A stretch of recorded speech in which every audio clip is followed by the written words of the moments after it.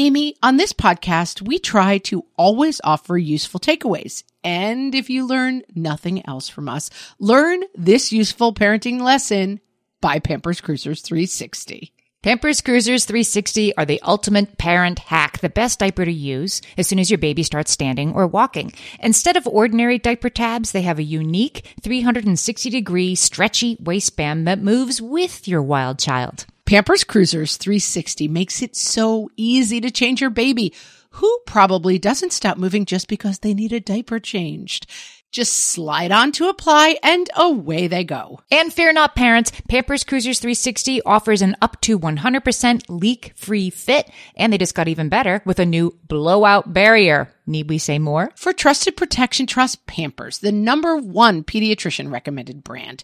Download the Pampers Club app today and earn Pampers Cash. Then redeem your Pampers Cash for exclusive Pampers coupons, savings, and rewards. Only redeemable via Pampers Club. Pampers Cash has no cash value. Amy, the holidays for realsies. It's happening. It's here, making Christmas, making Christmas. It's here. We can no longer deny that this is for real. And we have to give ourselves grace, which is why we're reintroducing one of our favorite past holiday episodes, Holiday Fails, where we hear from everybody about all the truly terrible things that happened at the holiday. Yeah, and then just in time to create our own new fresh holiday fails. My most recent holiday fail was we got like a side of beef, like a Whoville roast beast kind of thing. Yes. And we went to my mother-in-law's and it was, family Christmas and we're bringing the roast beast. And I mean, a beef tenderloin for 16 people is like a week's wages. It's pretty expensive. It's so expensive. The pressure is so high. And then what did I do? I cooked it for burnt it 3 to 5 minutes too long. Yeah. And it was gray and tough and not delicious. We tried to like it. $200 worth of delicious. It wasn't. It was It's hilarious because Amy and I, before we got on today, we were like, choose a holiday fail. And I want you to see my notebook so you know I'm not lying. Overcooking the expensive beef is my holiday fail. As everyone on this podcast who listens knows, I'm not even a terrible cook. I'm a decent recipe follower, but I just go to the butcher and I'm like, if I wanted to eat a steak, what would I have to buy? Like, I don't understand. Marbling, you leave it to the experts. Strip steak versus rump roast. Like, I don't get it. I don't have the bandwidth, Amy, to dial in on cuts of meat. I've got enough going on in this world. I wasn't sold a bad cut. I just screwed it up. Literally, you have to do is not cook it like 30 seconds too long, but I managed to do that. But I didn't understand when I cooked my first Christmas roast. When the guy at the butcher shop told me, maybe we were having 9 people, that the meat was going to be like, I don't know, almost $100. I almost had a heart attack. You could go to Roost Chris and just take everybody to dinner for less, it feels like. It just was staggered me. I don't know why it was not on my radar that like a really good cut of meat was extremely expensive. Well, and I was like, is it made of gold? I don't understand. My secondary problem was I'm used to a turkey. That's the thing I cook at the holidays generally that takes like 7 hours. So I did not understand. You basically don't want to cook that level of beef at all. You just have to like breathe some hot air on it. But yes, I overcooked the $98 roast and it's such a deep fail. Well, it's good to not feel alone. I feel better knowing that you did it too. At Thanksgiving this year, we fried the turkeys again. And let me tell you, don't fry a turkey unless you're really willing to be a turkey fryer for the rest of your life, because the fried turkey is unbelievably good. And it takes it's like pressure cooker level. It takes 45 minutes, but it involves a level of death-defying bravery that is also, it's very stressful. Here's the secret. It doesn't actually take that much shorter, because by the time you set up the burner and the 8 people do a consult on how not to burn the house down, I would say probably not a time saver, but it is delicious. My husband admitted this year that last year he deep fried the turkey with all the stuff inside, the giblets in the plastic bag inside. And we ate it anyway. It was fine because unlike an oven, it doesn't have time to melt. So he just pulled it back out. He only admitted it this time that he'd done it. I just pulled it back out and served it. It was fine. And you were like, I was wondering why I had new onset joint pain. It was the microplastics. Exactly. I had some deep fried plastic last year for Thanksgiving, but it tasted delicious. And we're all still here. We're here for another year. I'm going to picture everybody right now cooking and wrapping and prepping and driving, or just relaxing if you're not a Christmas person. God bless you, because hopefully you're just relaxing and listening to this podcast and hopefully really enjoying these hilarious holiday fails. First Christmas, she gave you her heart. What fresh hell? Laughing in the face of motherhood. I have so much to do. I can't enjoy Christmas. With Margaret Ables and Amy Wilson. The Vomiting Christmas Baby. A podcast that solves today's parenting dilemmas so you don't have to. Bah humbug. Hey everybody, welcome to What Fresh Hell, Laughing in the Face of Motherhood. This is Amy. And this is Margaret, and this week we are talking about holiday fails. Things go so wrong at this time of year, Amy. Funny how that happens. I feel like I'm soaking in it. I am currently experiencing a holiday fail of being so behind on everything I need to do. I have my list, but... Amy, you're saying you have a list? Is that what you're saying? It's not getting executed. Is there a spreadsheet? Yeah. Hold my beer, you're saying, right? Hold my eggnog.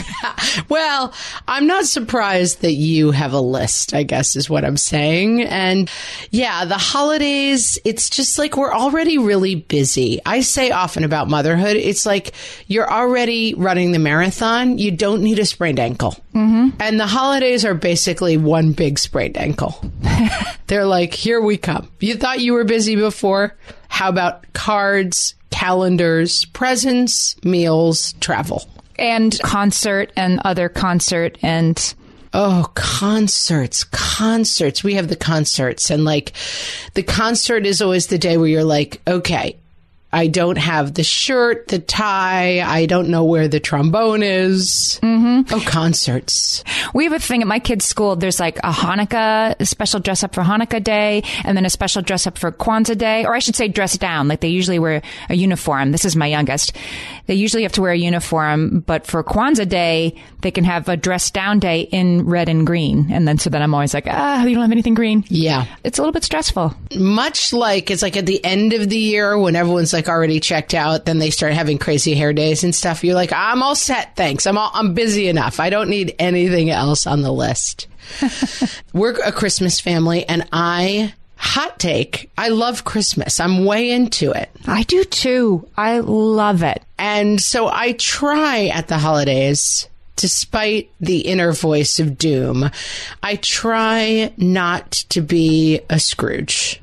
Yeah, like if we had a guess, right, which one of us would be Merry Christmas, Uncle, and which one would be Bah Humbug? If you had a guess. People would say me. I'm the Bah Humbug. I mean, maybe is all I'm saying, but no. I'm way into it. I mean, I love... Your Fezziwig. As a kid, I loved it. I love it as a mom. I loved it as a single person. Like, I love all the stuff. Like, I love the music, and I just really am into it. But at the same time, I feel the creeping weeds coming up to grab me and pull me into Bah Humbug land all the time. The Bah Humbug is like the stuff I'm not getting done. They're like, that part of it? Right. It's very easy to spend the whole season be like, this is really just about whether or not I can get everyone to send me pictures so I can make the whimsical calendar that I make for everybody in the family with all the pictures. And it's really about like sitting in like the salt mines of filling out Christmas cards and getting them out. And so I try really hard not to get in that mode, but it's always there trying to grab me. So last week, my husband had a sort of like an open afternoon. And I will say, based on conversations that we've had this year, he really is trying to take on more. I like it. Of the sort of invisible work. And I mean, there's a lot of invisible work to make the Christmas magic happen, if you feel me, right? And I've always just done 100% of it and then been frantic. So he's like, what can we take off your list? I'm like, the problem is I still have to make the list. It's hard. But we said, like, let's go out to lunch and then we'll do a little Christmas shopping. And I was like, I have too much to do for that in my head. I have way too much to do for that. It is not like that is the most inefficient use of my afternoon. I'm like, what am I doing? My loved one is inviting me to experience the magic of Christmas. So, and I live in New York City. So we went out to a leisurely lunch and then we went to a department store. And that's where I went kind of bah humbug because it was madness. It was packed with people. You couldn't find what you were looking for. And he has sort of ridiculously specific ideas of what he wants to get for people. I'm thrilled he has specific ideas. I'm thrilled he has any idea instead of me just doing it. But like gloves that are only in a specific color. And I'm like, you know what? You don't really do this in a department store anymore. Just get the gloves. Yeah. Yeah. Just get gloves that look nice. Or if they have to be cranberry cashmere gloves, then like that's what the internet's for, right? Like I'm not going to stand around on the 6th floor here in line with 10 people. Right. While people are like punching each other out over like perfume samples. Yeah, I was trying to like feel the magic of the shop windows, but yeah, at least 51% of my brain the whole time was like, I have so much to do. I can't enjoy Christmas. I have to make it happen. Yeah. I mean, I definitely think that that's the dynamic of the season, which is like, there's a lot of expectation that it has to be perfect, that it has to be Pinterest, that it has to be like everything is festooned in a very specific way and it's going to be the most magical day of the year. And we are talking about fails. And I think that the thing about holidays is that there is that like bow on the car in the driveway kind of commercial aspect that you get easily sucked into, that like, oh, it's all going to be magical. And like, we've all had the Christmas, especially when you have little kids. And I have gotten in the habit of kind of giving this lecture to my family the day before Christmas, not to my kids, but to the adults, that like, especially with little kids, this doesn't always go great. We've talked about that there's happiness studies that say that looking forward to something is peak happiness and experiencing it is not as high happiness as looking forward to it. There's the Advent wreath at church and every week you're getting closer and lighting a new candle and the anticipation is so much fun and the music is part of that and the baking cookies is part of that. And that when the actual day kind of goes off the rails, that's fine too. There is no such thing as a perfect Hanukkah. There is no such thing as a perfect Christmas. And so allowing yourself to enjoy the anticipation of it is really, really important because the day often involves tears in my kids' case because they're just so hyped up and like it is the God-shaped hole of Christmas, which is like, I think a Nerf gun is going to fill it, but like somehow it's hard to get to like this was as good as all this anticipation was about. So like lean into the anticipation and imagining how exciting it's going to be when Santa comes to your house instead of feeling let down when the kids don't react to the thing that Santa brought them that they wanted more than anything that now. And lean into the fails in terms of like, we have a famous example in our family where my nieces and nephews were getting bikes for Christmas. And I think the grandparents had contributed to the bikes and everyone was like, it's the Christmas of bikes. And it was going to be so exciting. And the bikes were kind of expensive. And this had been established like family wide or just did the kids want Santa to bring them bikes? No, I think the kids were going to be surprised by bikes, but like all the adults had chipped in to make the bikes appear. And the bikes at Christmas were completely overshadowed by like 2 packs of Pokemon cards. Like that was the gift that everybody cared about. And it's great. Like it's fun too. That's what kids are. They're sideways and sometimes they like to play with the box more than the toy. You have to hold it kind of lightly and you have to be light on your feet. And I have tried to make this point with my kids and I have basically given up because it's kind of useless. I have one kid who is Christmas crazy and is stuff crazy. His God-shaped hole is a toy shape. He's like, I can fill this with toys and be happy. Is that thing that Santa's going to bring me that's going to, I don't even know what it is, but Santa's going to surprise me with this thing that's going to make it all work. Yeah. And like back in our day, it was like the Toys R Us catalog and you would circle stuff and it was like, yes. Oh my God. And I say to my kids all the time, what did you get last year? Remember all the things you got last year. And they don't remember. That's the thing. Oh, that's interesting. They don't remember what they got, which this sounds kind of like a motivational poster, but like they actually do not remember what they got. They love the anticipation of making the lists and imagining the wonder, and the actual stuff and how it turns out. Meh. Who cares? That's really interesting. When I was my first Christmas as a mother, my oldest is now 17. First Christmas, she gave you her heart.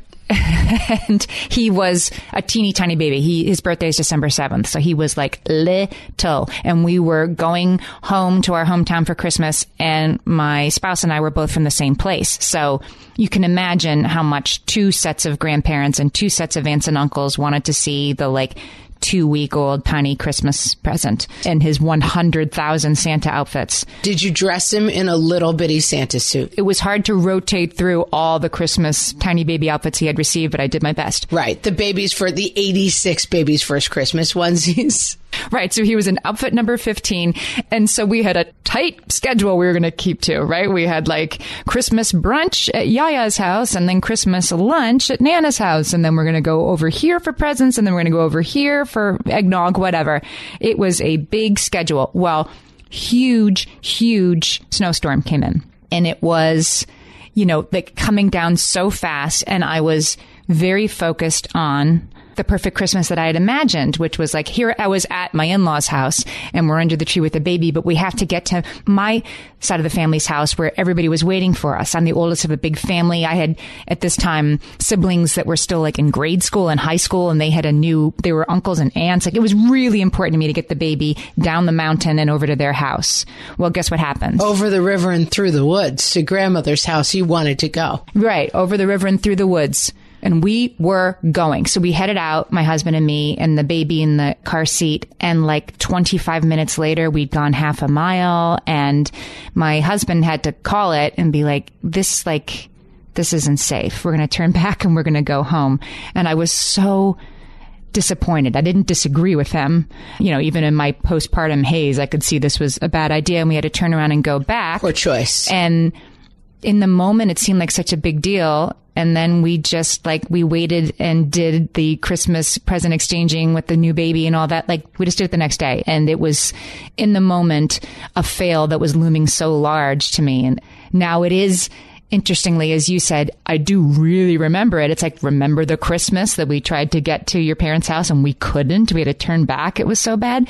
That's the one I remember, not the one where everything went fine. My first couple of Christmases going to my in-laws, my husband and I got married and had a baby right away. So my oldest was a September 25th, so 3 months at the first Christmas. I definitely remember being in a back room and freaking out because I couldn't find the camera. Christmas has to be this very specific way. The in-laws aren't doing it the right way. And managing all of those emotions, I've gotten a lot better around that. This isn't real Christmas. We don't have exactly the right, we're supposed to have bacon and eggs and blueberry muffins for breakfast on Christmas. That's what Christmas is. And letting go of that stuff as you have to manage different families, not easy. I think it's a good time to take a break. And when we come back, let's talk about some of the holiday fails that you guys have all told us about. There's some good ones. Margaret, exciting news. I am about to have a new baby nephew.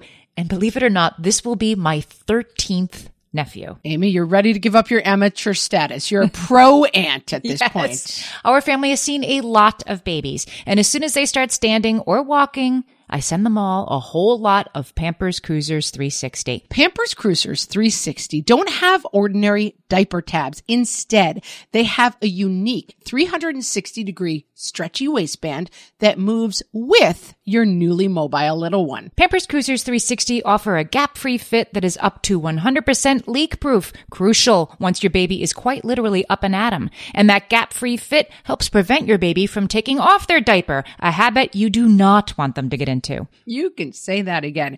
And Pampers Cruisers 360 just got even better with a new blowout barrier. Need we even elaborate on the need for that, friends? For trusted protection, trust Pampers, the #1 pediatrician recommended brand. Download the Pampers Club app today and earn Pampers Cash. Then redeem your Pampers Cash for exclusive Pampers coupon savings and rewards. Only redeemable via Pampers Club. Pampers Cash has no cash value.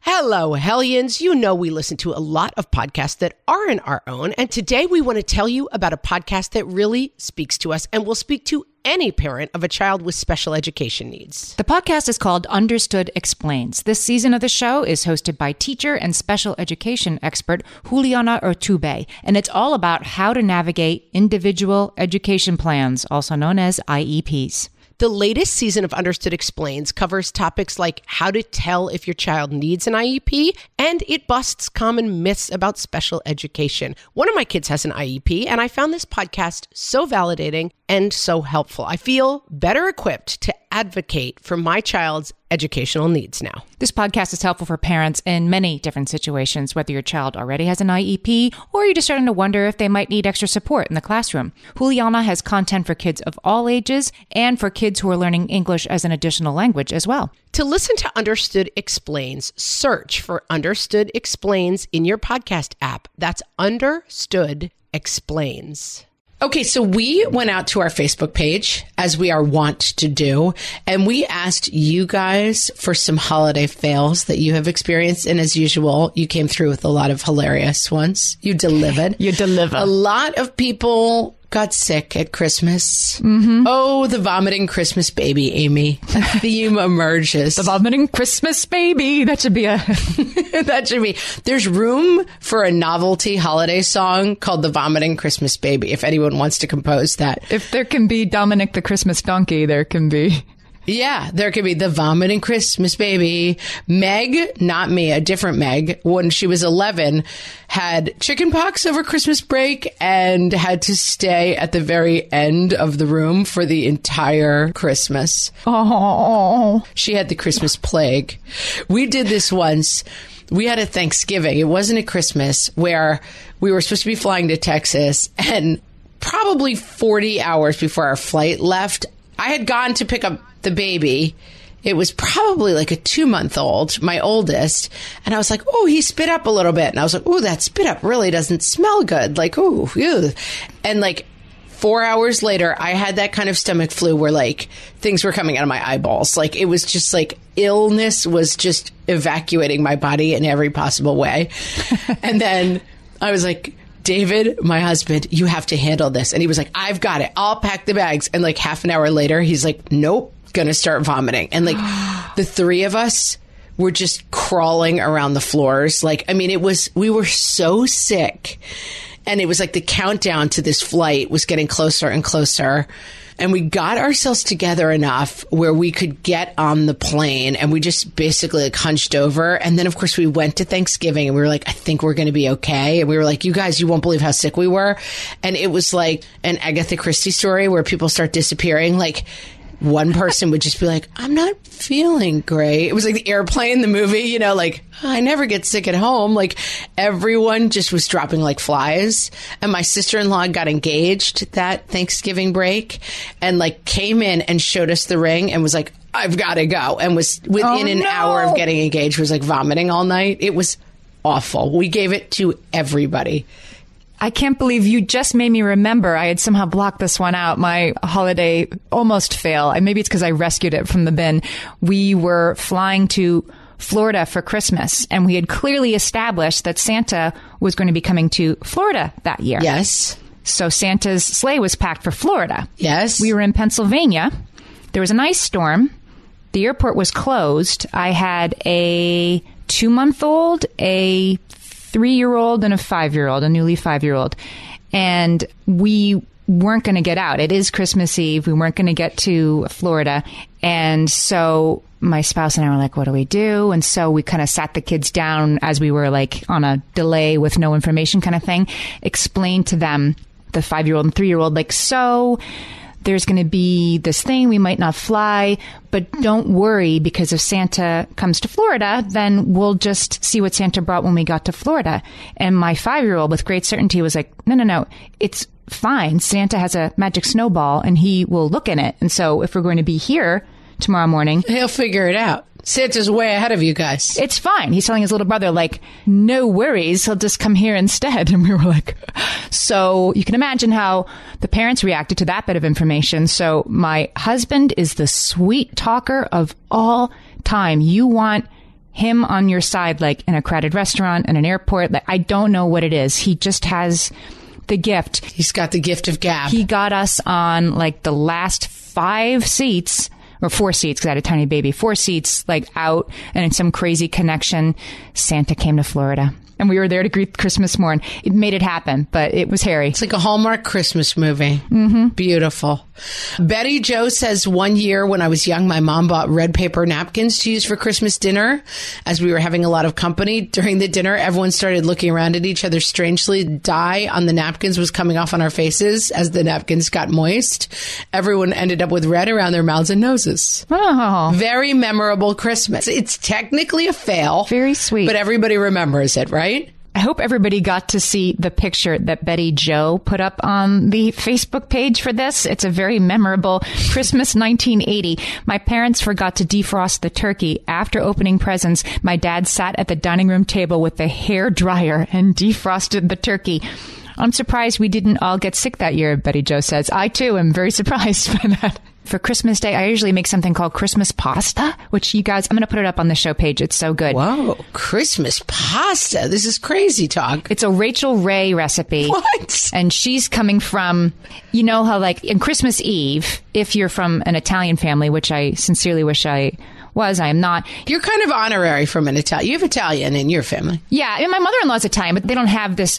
Lots of Italian families have this tradition where you make like 9 kinds of fish on Christmas Eve. It's a huge seafood dinner. No, it's not 9. It's 7, I think. 7. I always get it wrong. Italian people reach out to us. I think it's the 7 fishes. Yeah, like everything's fish. It's a lot of fishes. And some of it's like dried cod and maybe you don't want it. But it sounds great to me. I always wish somebody would invite me to one of these Christmas Eve dinners. I've never been a part. I'm like looking through the snow-paned window, wishing I could be inside, like the girl with the chicken pox. Yeah. You're staring at the Italians and being like, anyone want to invite me in? Hello? We must have some Italian listeners who want to invite you for Christmas Eve. Please invite me. So anyway, Rachel Ray's Christmas pasta it's basically just like every kind of sausage and ground veal and whatever, and like rosemary and pasta. So we tend to have that. And that's what you have for dinner on Christmas. Yes, because like that blows my mind. Santa worked pretty hard. I mean, it's a fancy pasta. Like it's not ragu from a jar, but it's a very meaty pasta dish that is the opposite of seafood stuff, I guess, is the point. Ours is roast beef Yorkshire pudding. That's the only acceptable Christmas dinner for me. Do your kids eat Yorkshire pudding? Yeah. I mean, it's bread, basically. Like that's in fact the thing they like the most. And then we have ketchup as the side for the beef. Everything's better with ketchup. Tomato coulis. Yes, exactly. This one gave me absolute nightmares. I had not thought of this one. Gretchen Thanksgiving fail. I still don't think we've gotten rid of the oil from our Thanksgiving turkey. 4.5 gallons of used turkey frying oil spilled in the back of our brand new SUV while taking the oil back to our house from the neighbors. This was before the days of rubber floor mats. Let me just say rubber floor mats would have done very little to help this. Yeah. And we had cloth seats. 14 years later, it still smells of rancid turkey on a hot day. Oh, gross. That is really bad. That is a bad one, guys. I have a related PSA on Christmas main courses, which is the ham. A lot of people do ham on Christmas. Don't invite me over if you do ham, guys. Ham is the worst. Hot take ham. Well, we had a big extended family Christmas with a big buffet kind of thing because there are so many of us, including ham. And certain people who attended the party were extremely sick that night and certain other ones were not. And it was ascertained that it was those who had not eaten ham who were safe from the ghost of Christmas vomit that visited that evening. Who prepared the ham? I'm not going to say. It's a relative. I'm sure he or she is very sorry. Wasn't me. I'm not going to say. I think the culprit was leaving it out. We're not going to point fingers, but you did it. It was like 20 minutes too long at room temperature on the counter, so mind your hams. The hams. Talk about an Oldilocks alert, the salmon mousse. Back in my day. Monty Python fans will know what I'm talking about. There's a famous Monty Python skit movie where like everyone's dead and it was the salmon mousse that killed them all. Can we pivot to a non-food related holiday fail? Sure. Why not? Which is, Rachel says her holiday fail is when the spouse gets you something after you agree to no presents. Oh, guys, we've got to get clear on this one. It's such a problem. My husband and I do this all the time. We do tend to both get the other person something, but this is a problem. I have a funny story about this. Back when my spouse was maybe a little bit less engaged in Christmas magic, he had a friend who was working on Pajamagram. He was like an account executive for an ad company, and they're working on Pajamagram, and it came up. And since they're not a sponsor, I will say that during this conversation that all of us had, I was like, that's like, I don't know. I think that's a kind of a lame present to get somebody. Like, I don't really understand why Pajamagram is a company.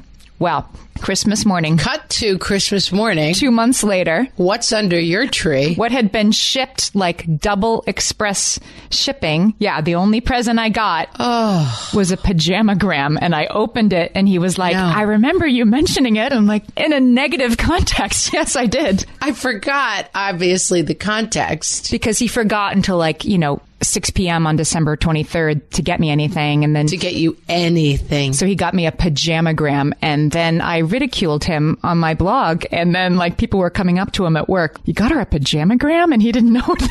He had no idea how the word had gotten out. The worst fight I've ever had with my husband, ever. And this is something, ladies, if you're newly married or your husband stinks at this, I will say there's hope in the future, but you have to take them to the woodshed and explain to them what your expectations are. The first Christmas we were married, I had a new baby, a 3-month-old baby who'd just been born that September.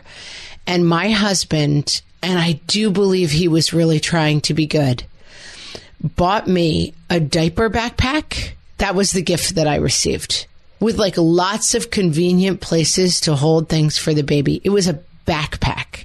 And I mean, in his defense, it was red and black. It was after, it couldn't have been after we started it was probably after I was doing my blog, but it was red and black, which are my colors. Fine.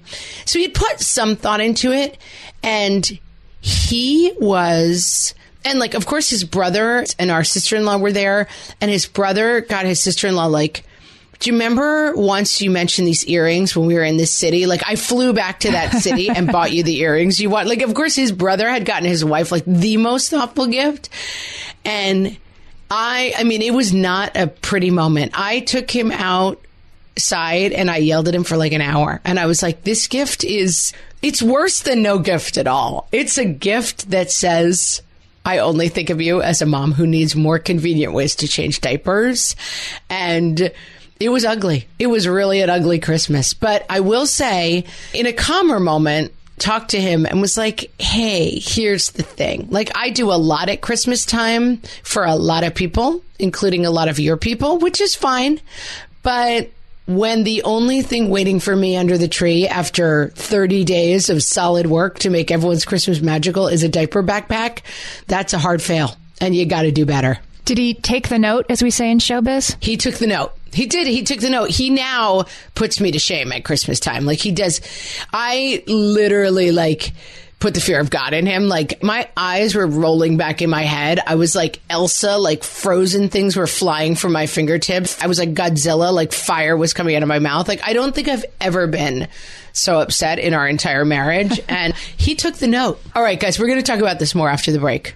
Amy, you know me well enough to know that my daily power breakfast is toast with peanut butter on top. Toast with peanut butter. It's also, by the way, one of my favorite power breakfasts. So we agree on that thing. We were recently together and we shared some toast with peanut butter. And I'm going to tell you, we used Hero bread. It adds even more protein and fiber to that combo without adding any more sugar. Hero bread has remade the carby, empty-calorie bread products into versions that include no net carbs, 0 gram sugar, and fewer calories, plus more protein and fiber, while still being super fluffy and delicious. I was not sure that particular combination was going to be possible, but Hero Bread has figured it out. Yeah, this is one I'm glad they let us try. It's it really tastes good. I've been trying to add more protein to my diet, and I would have thought that a hamburger rolls was not the place to do that, Amy.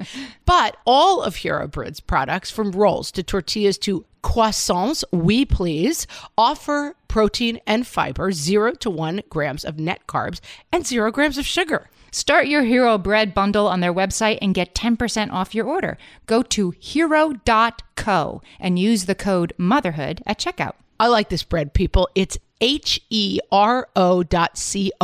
and code motherhood for 10% off your order of Hero Bread. More and more, you hear about the importance of electrolytes as part of staying hydrated, because you need the sodium and the potassium, not just the water. And whether you're looking to hydrate during a workout, while traveling, or at the end of a long night, Sports Research Hydrate Electrolytes have got you covered, with over 65 trace minerals, 7 essential vitamins, and coconut water powder. Crisp and refreshing and without any sugar, this is hydration powered by Sports Research. They're little packets you can just grab and take with you to mix into your water bottle on the go. My favorite flavor so far, Amy, gotta be the cherry pomegranate. Interesting. My high schooler likes the lemon lime, and she keeps a few handy in her backpack for days that she has practice after school. These electrolytes have the sodium and the potassium that you need to go with it in the optimal ratio for daily hydration. Visit sportsresearch.com and use code WhatFresh at checkout for 50% off your purchase of Hydrate. That's Sports Research, SportsResearch,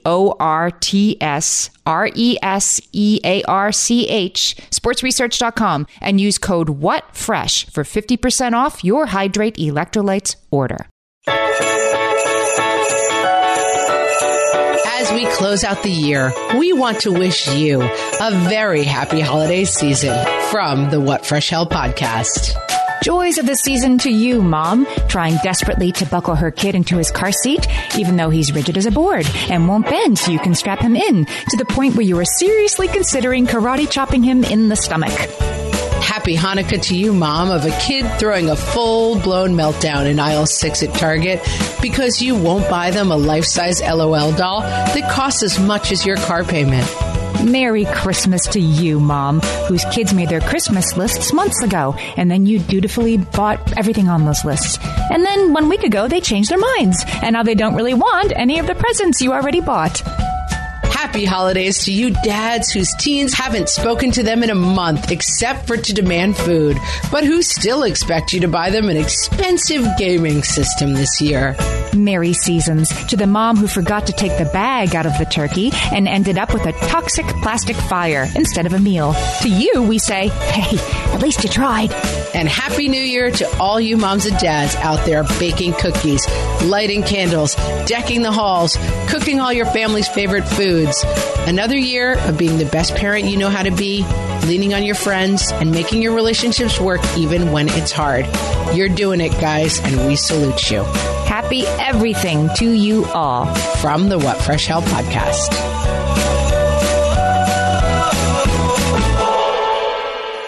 Amy, Anna has a truly terrible holiday worst. Okay, what is it? The year she turned 8, they were keeping the gerbil over Christmas break, the class gerbil, and the heat broke, and when the appliance repairman came to fix it, he turned the heat up too high, and the gerbil died.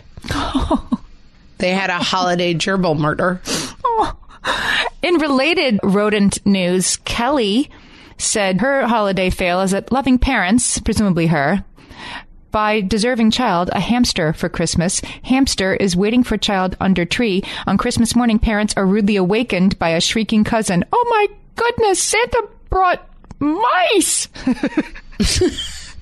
I mean, I cannot let my children listen to this podcast because the only thing they want in the world for Christmas this year is a hamster. And as you know, if you listen to our pets episode, I have a very strong no pet policy. You've been holding the line? I don't want any other living, pooping being in this house. We gave our kids our now 7-year-old dog for Christmas. She wasn't literally under the tree, but we gave them like a bowl and a collar and stuff like that. And it was so funny. They could not put it together. They were like, why did you give us a bowl? This is horrible. It was like dog bowl, dog collar, dog treats. They were truly surprised. That was probably the best Christmas present we ever got them. And now I'm picking up her poop 7 years later, but it was a good 90 seconds for sure. Not doing it. Not doing it, guys. It's not going to happen. Santa's not bringing mice to our house. I like Shannon's. When all the grandchildren in my family were in college or older, my mom and her sister started exchanging tacky lingerie. It was mostly trying to see who could get the biggest shock out of the other. We all came to expect these ridiculous gags being exchanged, and everyone laughed until the year my cousin brought his fiancé. A bright lacy green thong was being whirled around and applauded, and the look on her face was priceless. She seriously was worried about what kind of family she was marrying into. This is like definitely, I touched on it before. My family's tradition is Christmas morning, Santa gifts unwrapped under the tree. Then we go to church. We do other things. You play with those gifts for most of the day. Some of the cooking happens. Afternoon is slow Christmas exchange. So everybody hands each other a gift and you watch people open. We have cocktails and it's absolutely one at a time. I'm with you. One at a time. And the first year that I went to my in-laws' house, their Christmas morning is crazy frenzy. Everyone's just opening gifts all at the same time. And truly, I was in tears at the end of it. I was like, that wasn't correct. That was Christmas? That's like a commercial break. That was 3 minutes long and it's over. Yeah. I don't know if they enjoy it, but I have, to some degree, instituted the tradition of leisurely Christmas exchange. That for me was just a bridge too far. Other people's traditions, very, very hard when you're a Christmas crazy like me. It is hard, right? And when you're the one who bought the presents for the nieces and nephews and the father-in-law and whatever, yeah, you want to see them open what you got them because it's the only reward you're going to get, right? And then you kind of miss it. Well, that's exactly right. I shopped, I wrapped, I did all this stuff. Can we not do the thing where but I think I probably irritate the other people in the family who are do we have to really have a 4-hour Christmas exchange? I want to give a shout out to something you said on last year's holiday episode. It was a helpful hint that I've taken to heart, which is one should always let the laws of holiday attrition work in one's favor. Oh, that is a good point. Yeah, by which this means that if you used to exchange gifts with your book club friends and then you kind of fell off and didn't do it last year, under no circumstances should you reinstate something that has been sort of quietly gone away. My husband is getting much more involved in the Christmas stuff this year. He's helping with the conceiving, the planning, the executing, the wrapping, the what's left, and I love it. But his overenthusiasm means he's adding new people to the gift list. No.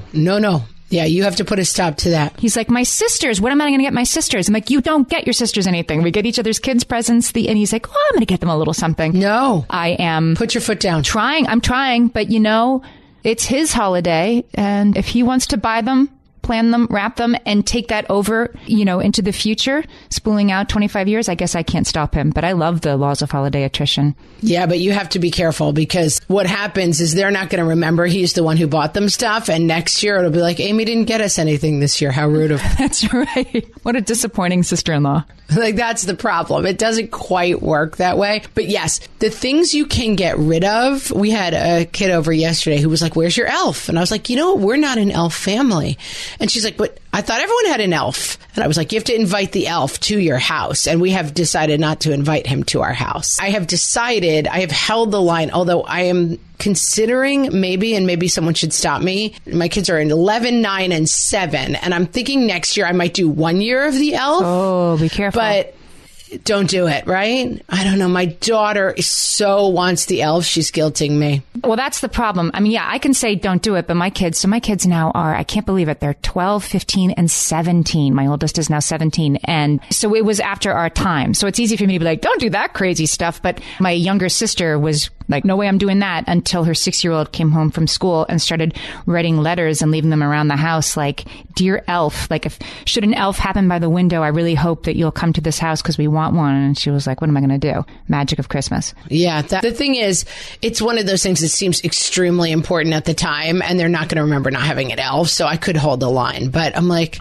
maybe I could give 1 year of the elf. I don't know. Maybe I shouldn't. But yes, in general, I think, and this is my Achilles heel of the holidays. My husband and I, ever since we've been married, which is 12 years, have gone to the Messiah sing-along. He's a chorale nerd, my husband. I mean, if you're not a chorale nerd, you may not know what this is.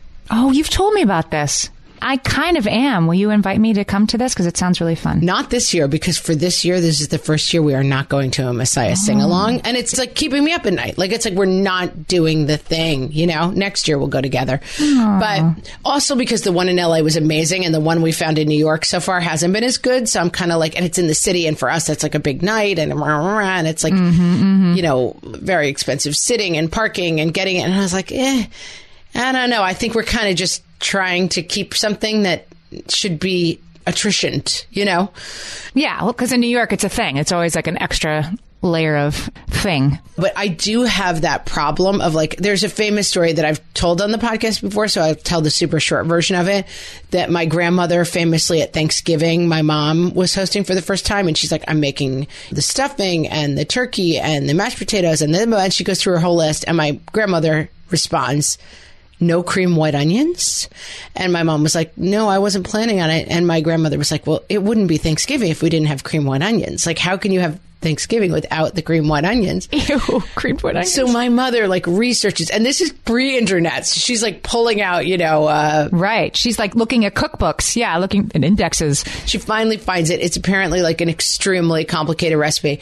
She like puts down the bowl of cream white onions in front of my grandmother and is like, I have made the cream white onions. And my grandmother, of course, responds, oh, no, thanks. I don't like them. She just wanted to have them because she's like, it's part of her holiday tradition. I think the cream white onion metaphor is something to keep in mind at the holidays. The Messiah Sing has not been as fun for us the last couple of years, but I was like, put your Santa hat on and I'll put on my red plaid dress and we are going because this is something we do at the holidays because it is fun. And it's like, wait, it's actually not fun. We're going to not do it. She who mentions the creamed white onions should bring the creamed white onions, right? Like that is entirely available to you, Christmas friend. Yes. We have a lot of very set traditions. As children, we all slept together the night before Christmas. And when I say we did this as children, we did this till we were like in our late teens. Too old for such things. Oh, yes. It stopped one year when my brother brought his now wife, then girlfriend, home from college. And we were like, we all sleep together the night before Christmas. And she was like, no, we don't. That's creepy. And we were like, what? And like, that is how locked in, like, Christmas is just like locked in traditions. And I know for me, that is the thing I have to be careful of because that's what sets up this feeling of like a long time ago when I ran my first marathon, I read a book and it gave me this advice that is advice that I think of throughout my whole life, which is when you run a marathon, do not attach secondary expectations to the marathon. So do not be like, I'm going to run a marathon and I'm going to lose weight. I'm going to run a marathon and it's going to cure my depression. Because then you set yourself up to do this amazing thing, which is run for 26.2 miles and feel disappointed because you have attached a secondary expectation to it that shouldn't be there. Wow. And I think that is a really good metaphor for the holidays too. That like, don't attach like Christmas is going to be great because the kids are going to be so happy. Christmas is going to be great because you're going to do all the things and you're going to move through Christmas together as a family. And like, if there's fighting, if the kids don't like their presents, if the kids ignore the bikes for Pokemon cards, like don't attach expectations other than we are going to be together as a family at Christmas. Because when you think of your happy memories of any holidays, and for us, I keep saying Christmas because that's our tradition, but like Hanukkah, any other tradition that you have, New Year's Eve traditions, whatever it is, the kid who falls asleep before the ball drops is the story that people remember, you know? The person who forgot to get the champagne and you all toasted with Diet Coke, that's the New Year's Eve you remember. That's the New Year's Eve you'll always talk about. And so I think if I were to leave you with strong holiday advice, it would be this idea of secondary expectations.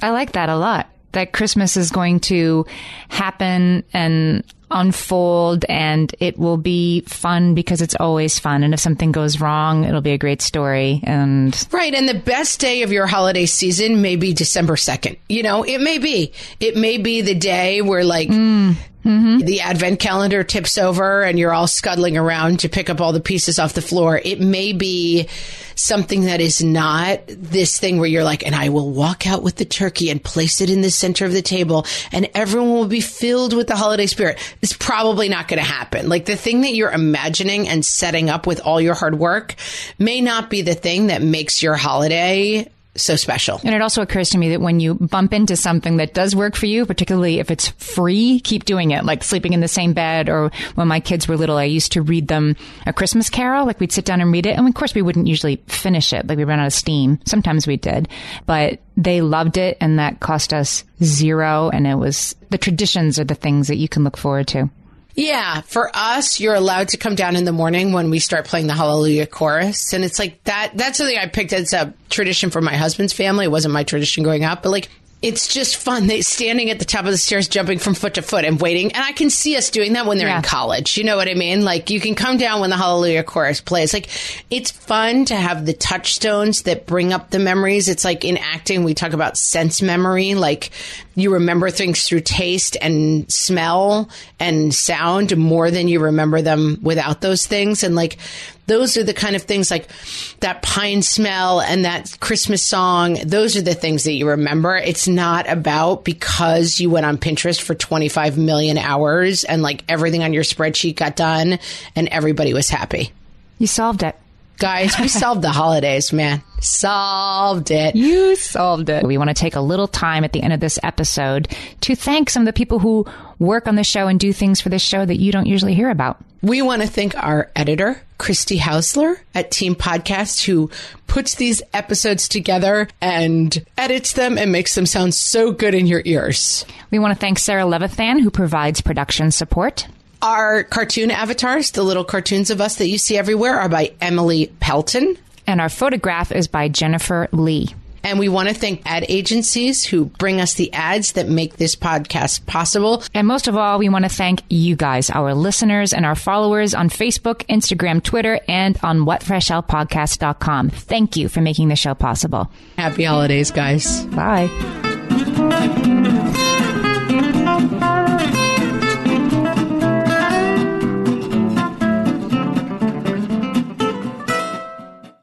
Hey there, I'm Debbie Reber, the founder of Tilt Parenting and the author of the book Differently Wired. The mission of Tilt is to change the way neurodivergence, whether that's having a learning disability, having ADHD, being gifted, autistic, or some combination of all of the above, is perceived and experienced so differently wired kids and the parents like us raising them can truly thrive. On the Tilt Parenting podcast, I get to talk with authors, therapists, educators, and parenting experts who are committed to this mission. I ask the questions my listeners are most curious about when it comes to supporting our kids. And in turn, my guests share strategies for challenges, out-of-the-box ideas for navigating school, best practices for therapies, tips for advocating, and so many thoughtful insights on what it really takes to help our kids grow up feeling seen and respected so they can create awesome lives for themselves. I know that raising a differently wired kid can feel overwhelming and isolating, but I promise you, you are not alone, and it can feel so much better. If you're on this parenting journey, come listen to Tilt Parenting. Together, we can shift this paradigm and show up for our exceptional kids with hope, possibility, and joy. Well, hey there, busy mama. Are you looking for ways to make your life easier, your home less chaotic, and at the same time add more joy to your life? My name is Deanna Yates, and I'm the host of Wanna Be Clutter-Free, a podcast all about letting go of the stuff we don't need in our lives so that we can focus on what truly matters. Don't worry, I'm not going to tell you to throw it all away or make you feel guilty about keeping something you love, no matter how many other people don't quite understand it. But I will give you practical and, more importantly, actionable advice so that you can make progress right away. And you won't just hear it from me. There are amazing guests too. It's like having your bestie in your pocket telling you it's okay to let go of the things that are not serving you and your family in a totally non-judgmental way. So join me over on the podcast where we can work on progress over perfection for those of us that want to be clutter-free.